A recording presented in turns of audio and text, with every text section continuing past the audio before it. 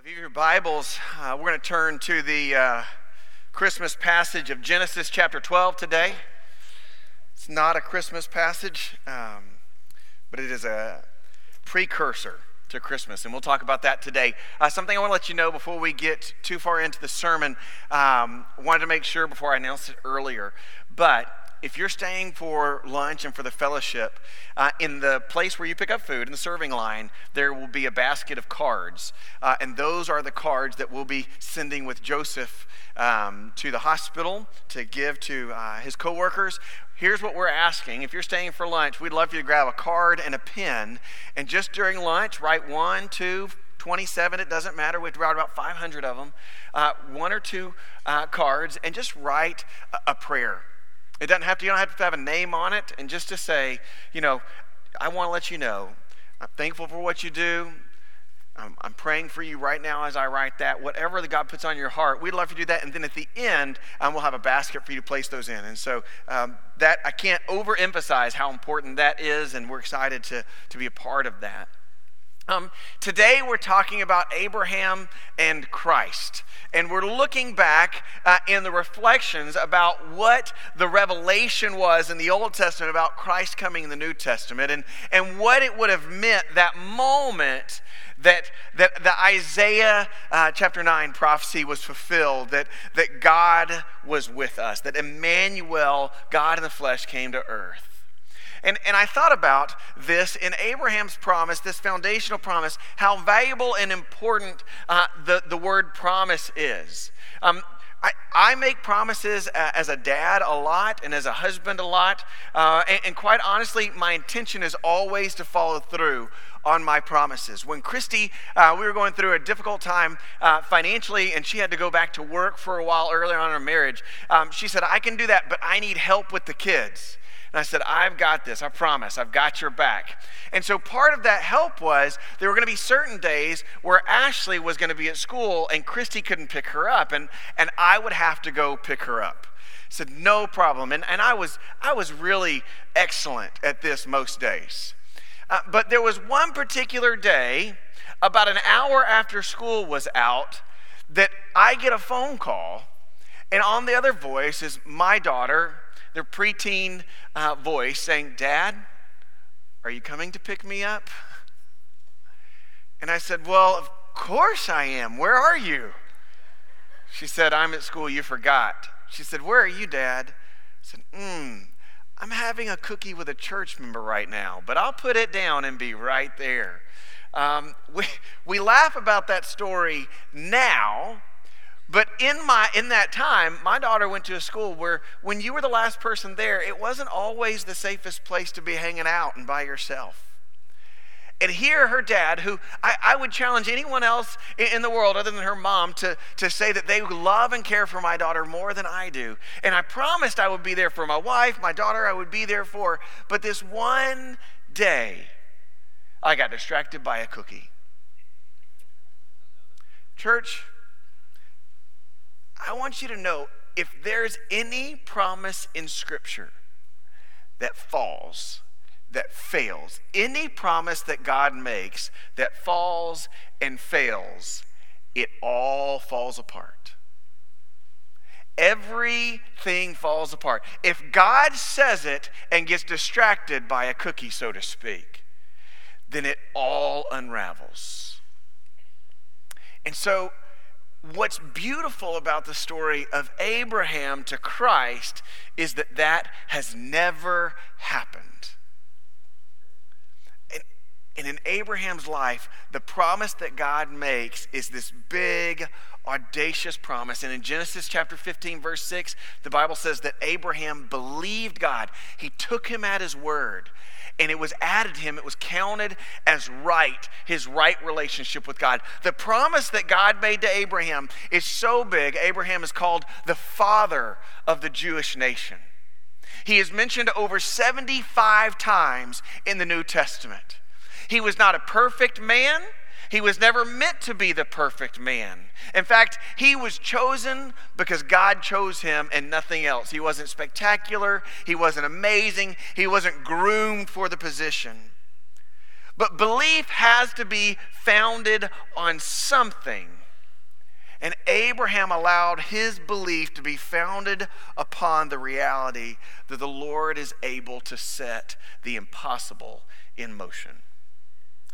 Look at Genesis chapter 12, verse 1 through 4. Genesis chapter 12, verse 1 through 4. Now the Lord said to Abram, go from your country and your kindred and your father's house to the land I will show you. And I will make you a great nation, and I will bless you and make your name great so that you will be a blessing. And I will bless those who bless you, and him who dishonors you I will curse. In you all of the families of the earth will be blessed. See, what we're going to look at today is the expectation of Christmas, of God coming, the Messiah being born and bringing in the reign of God. And what we have to start is with this promise of the impossible to Abraham, because what we find out is that was just the beginning. It wasn't the whole enchilada. It wasn't the big picture. It wasn't everything there was. But in Abraham, we have something that points to a greater promise in Christ, something that is much, much more. So the promises of God to Abraham in chapter 12 seem simple: to give you a land, to make you a people, and to turn you into a blessing, to let all the nations of the world be blessed through you. In hindsight, this looks pretty simple. As we look back to that, we can see the fruit, the Jewish nation, and we'll talk through some of these things at a time. But when Abram was told this, when he was called by God, he had just relocated with his family to another location. He had just found himself in Haran. His dad had passed away. He was now in charge, so to speak, relatives surrounding him. And when God gives them this promise, he is a nobody in an interesting point in history.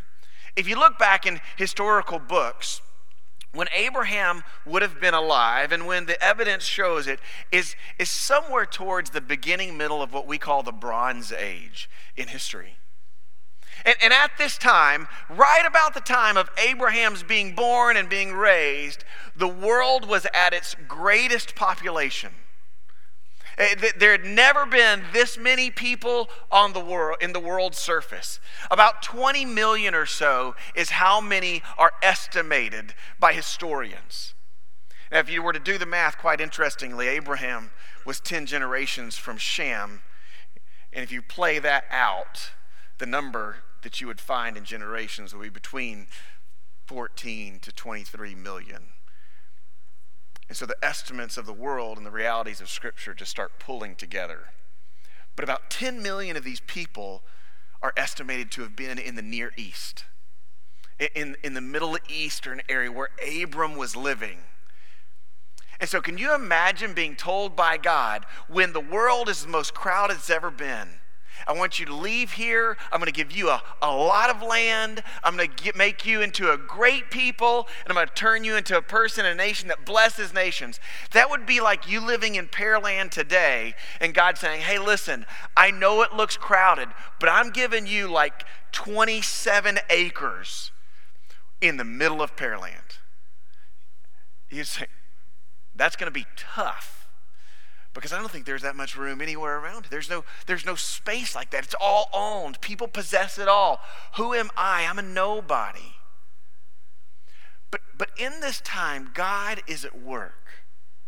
Because in history, with the Bronze Age, God makes a promise to Abraham to give him space that Abram can't imagine. And to make him a people when the place is crowded with people. And so God makes a promise when it seems most impossible.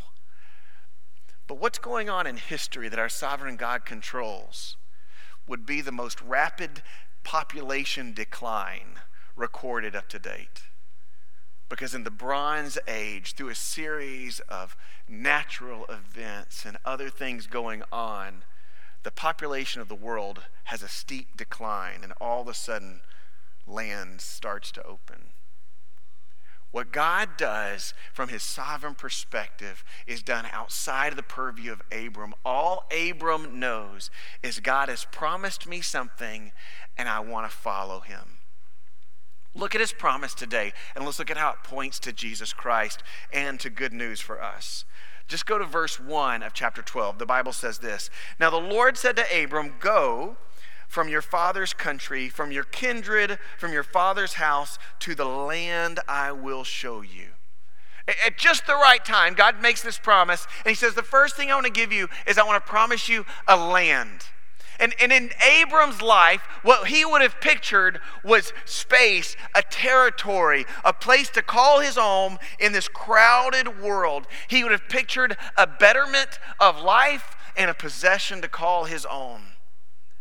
Now, the belief that this would have taken for him to strong and to run after it would have been amazing. But the Bible said that he believed and it was counted to him as righteousness. Church, we see the fulfillment or the beginning of it through the pages of the Old Testament. If you were to look in your scripture, you would say, what did God give? Did he follow through? If you look at the promise of Joshua and the book of Joshua and the overtaking of the promised land, what do we see? We see that God gave Abram and his people this promised land. We see that God fulfilled that promise. But do you know what? Abram didn't believe that that would be all there would be. In fact, he believed more. In Hebrews chapter 13, the Bible writes out something pretty clearly. The Bible says, chapter 11, verse 8, and then I'll read through verse 13. "By faith, Abraham obeyed when he was called to go, and that he was called to receive his inheritance. He went out not knowing where he was going. By faith, he went to live in the land of a promise as in a foreign land, living in tents with Isaac and with Jacob, heirs who with him of the same promise. For he was looking forward to a city that has foundations, whose designer and builder was God." See, Abraham wasn't captivated. He didn't believe in his lifetime, in the number of his days on this side of eternity, that all of it, that all that God had planned, that all that God had promised would be received. In fact, it says he went after a land believing that God would fulfill his promise along the way, but that what God had lined up for him was greater than what he could imagine, greater what he could think, greater than what he could desire. Verse 13 says this way: "All these died in faith, not having received the things promised, but seen them and greeted them from afar, and having acknowledged that they were strangers and exiles on the earth." Church, the promise of God to Abraham for the land was one that was greeted from a long way off. Yet Abram believed that what God had started, he would see through. Church, in the coming of Jesus Christ, in the promise of the Messiah, that would have been the hope of Israel. That would have been every Jew's dream. Every descendant of Abraham and so much more would have thought, in the Messiah, there will be more than what God gave to Abram, what God promised to Abraham. In Jesus Christ, church, we don't just have a land. We have a home, a better country. John chapter 14, verse 1 records Jesus saying this to his people: "Let not your hearts be troubled. Believe in God and believe also in me. In my Father's house are many rooms. If it were not so, would I have told you that I go to prepare a place for you? And if I go to prepare a place for you, I will come again, and I will take you to myself, and where I am, you may also be." See, church, in Abram, God gave this promise: leave your home and go to a land I'm giving to you. But Scripture shows us that in Christ, we have an eternal dwelling place, the full fulfillment that Abraham only saw from afar. Church, in your life, as you think of what home is, about how many times you've moved around, What could you imagine that was better? I told you before, many times in our life, we moved around. We rented 5 homes in the same neighborhood growing up. We bounced where we needed to. And when I got married, I thought that's what you were supposed to do. My wife had a different definition of home. When you buy a house and you move in, you stay. You make relationships with the people around you. You introduce yourself to the neighbors. What a novel concept. She had a better view of home than I did. But even as we live here in this place, we can imagine a better country, a better home. You see, a lot of time today is spent on the end times. What will it be like? What will the world endure when Christ comes back? But Scripture's pages are filled with pictures of the better country, of a better home. God stokes and pricks the imagination of men and women throughout the course of history, recorded in Scripture, talking about a better country, a permanent home that is offered to us. Church, Abraham was not changed because he was hoping for a bigger house, a better fence, and richer ground to make a life in. He believed that God would provide what he said. He would believe God would provide a place for him. But more than that, he believed that what he was seeing here presently was just a glimpse of what was coming. In Jesus Christ, we get the closest glimpse of God's promise of a home. And his promise then is, I have been faithful this far. Where I go to prepare a home for you. In Christ, we have so much more than a land. In Abram, we see that God promised him a legacy. Look at verse 2 of Genesis chapter 12. The Bible says it this way. God speaks and he says, I will make you a great nation. I will bless you and make your name great so that you will be a blessing. Church, when Abraham heard this, he would have thought 2 things. 1, to be a great nation, you have to have a family. At this time, Abram is married. They have no children. So he had to believe that God would give him a son, a child, someone to carry on the family. But he also had to believe that God wouldn't stop there, that he would multiply this out. He had to trust that what he had not yet experienced, that God was good at his word to carry it through to the end. We see in Scripture at the age of 100 for Abraham, the age of 90 for his mom, Isaac is born. Abraham had tried other ways to help God's promise out. Well, God promised that Sarah and Abram would have a son. So Abram said, God, she's getting a little old and she agrees with me. And so Sarah says, well, why don't you just marry my maidservant and we'll help God out a little bit. God says, I don't need your help, Abraham. I didn't call you because of who you are. I called you because of who I am. I will give you a son through you and through your wife. And she laughed. And what does God do? He gives Abraham and Sarah a son. Now here's the amazing thing, and we just get to see these promises fulfilled. But if you were to look to the book of Numbers, in Numbers chapter 26, verse 51, the Lord records that the number of men that entered into the promised land, 601,730. That doesn't count women and children. Was God faithful to Abraham, to the promise that he gave him, that I would make you a great nation, I would make you a legacy? Absolutely. But what Abram saw up close, he knew was just a glimpse of what was coming.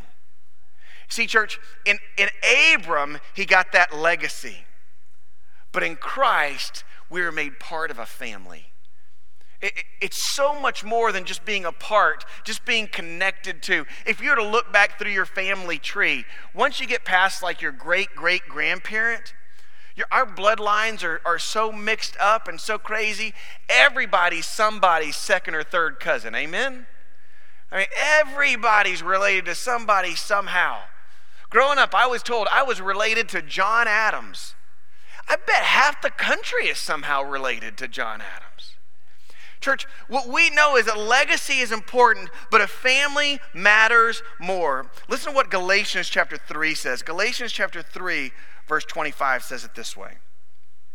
Know then that it is those of faith who are the sons of Abraham. And the scripture, foreseeing that God would justify the Gentiles by faith, preached the gospel beforehand to Abraham, saying, in you shall all the nations be blessed. So then those who are of faith are blessed along with Abraham, the man of faith. Church, Abraham knew that God was good for his word. He knew it before Isaac was born, but when Isaac came, it made it true all the more. But what he saw up close, he knew he wasn't looking at the whole picture. But in Christ, in the coming of the Messiah on Christmas, that promise was seen fulfilled, because all of a sudden the family expanded.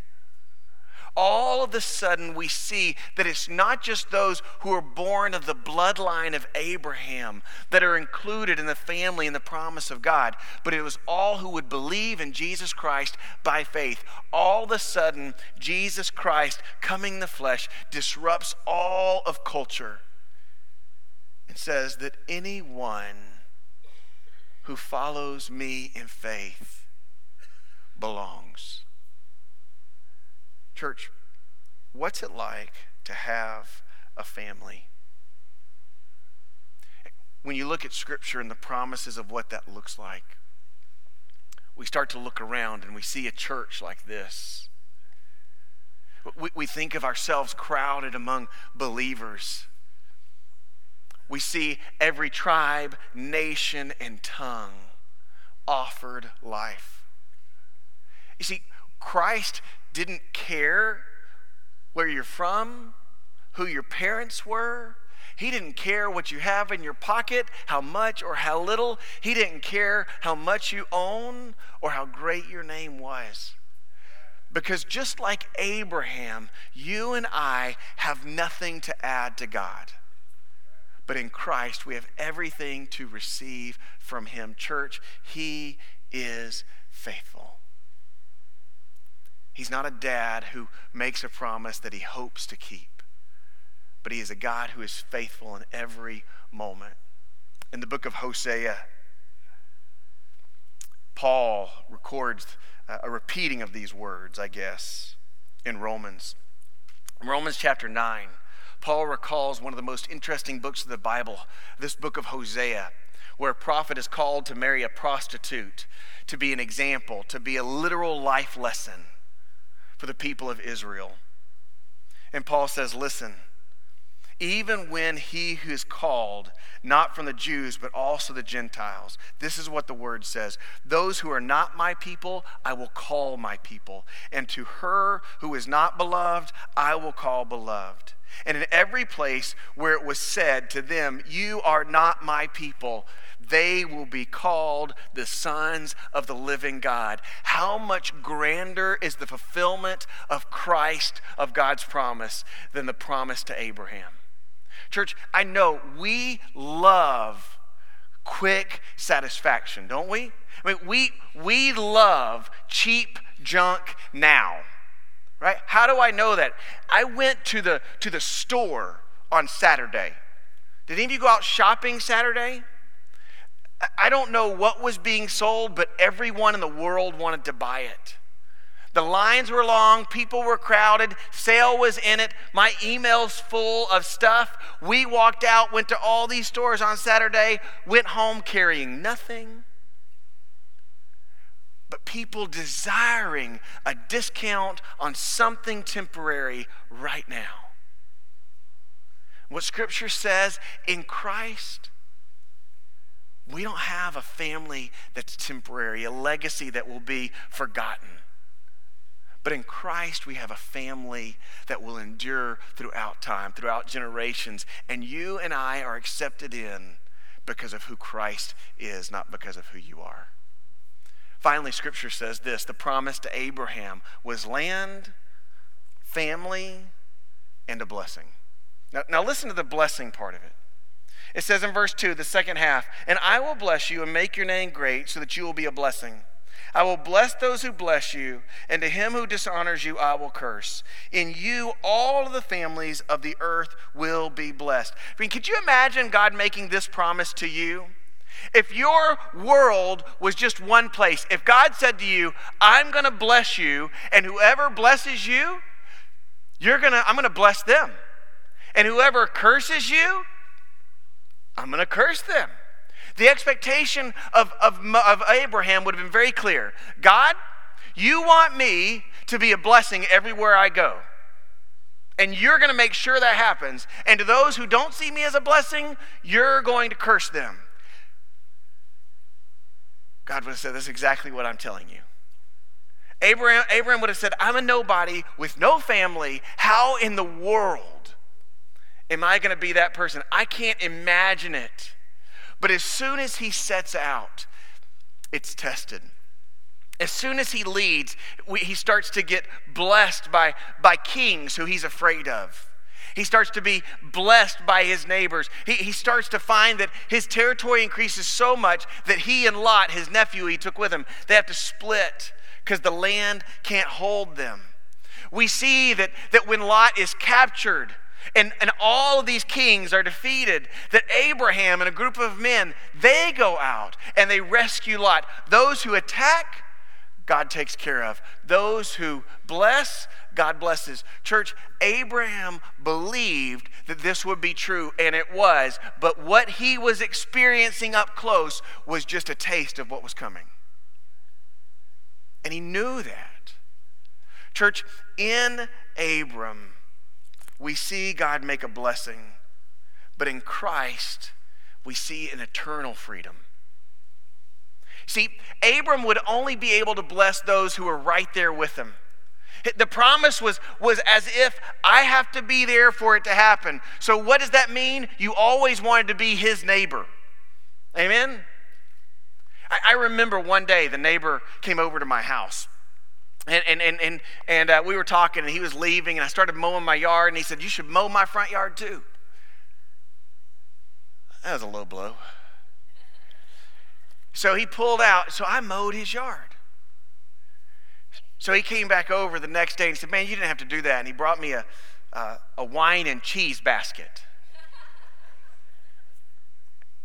I didn't know what to say. No one's ever brought me a wine and cheese basket. I don't drink. We've seen the effects of that in my family's story. I have no desire. But I didn't say that to him. I didn't give him my family history. I just said, "Man, no, you didn't have to do this." He's like, "No, I want to." I'm like, all right. So I take it. We eat the cheese. We don't drink the wine. A little while later, I'm mowing the backyard. And he's like, "David, come here. I want to do something nice for you." I said, "What's that?" He puts a bottle of wine over the fence. I'm like, "Oh man, no, thank you." He goes, no, someone gave it to me. Apparently it's a very expensive bottle. I don't drink this stuff. I'm like, "Bro, I don't drink this stuff." We were laughing. He goes, "That's okay, just give it to a deacon." Like, no joke. So in the middle of that, that's the kind of neighbor that Abraham was. He's like, "I just want to bless you. I just want to do something nice for you." And you're like, "Man, I want to do something nice for you." Wherever he was, blessing was right there with him. In Jesus Christ, there's so much more. It's not just this temporary blessing of something that will move away, but it's a forever freedom. Listen to what Jesus says in John, the book of John, chapter 8. Verse 31, it says, Jesus said to the Jews who had believed him, "If you abide in my word, you're truly mine. You're my disciples. And you will know the truth, and the truth will set you free." And they answered him, "We are offspring of Abraham and have never been enslaved to anybody. How is it that you say you will become free?"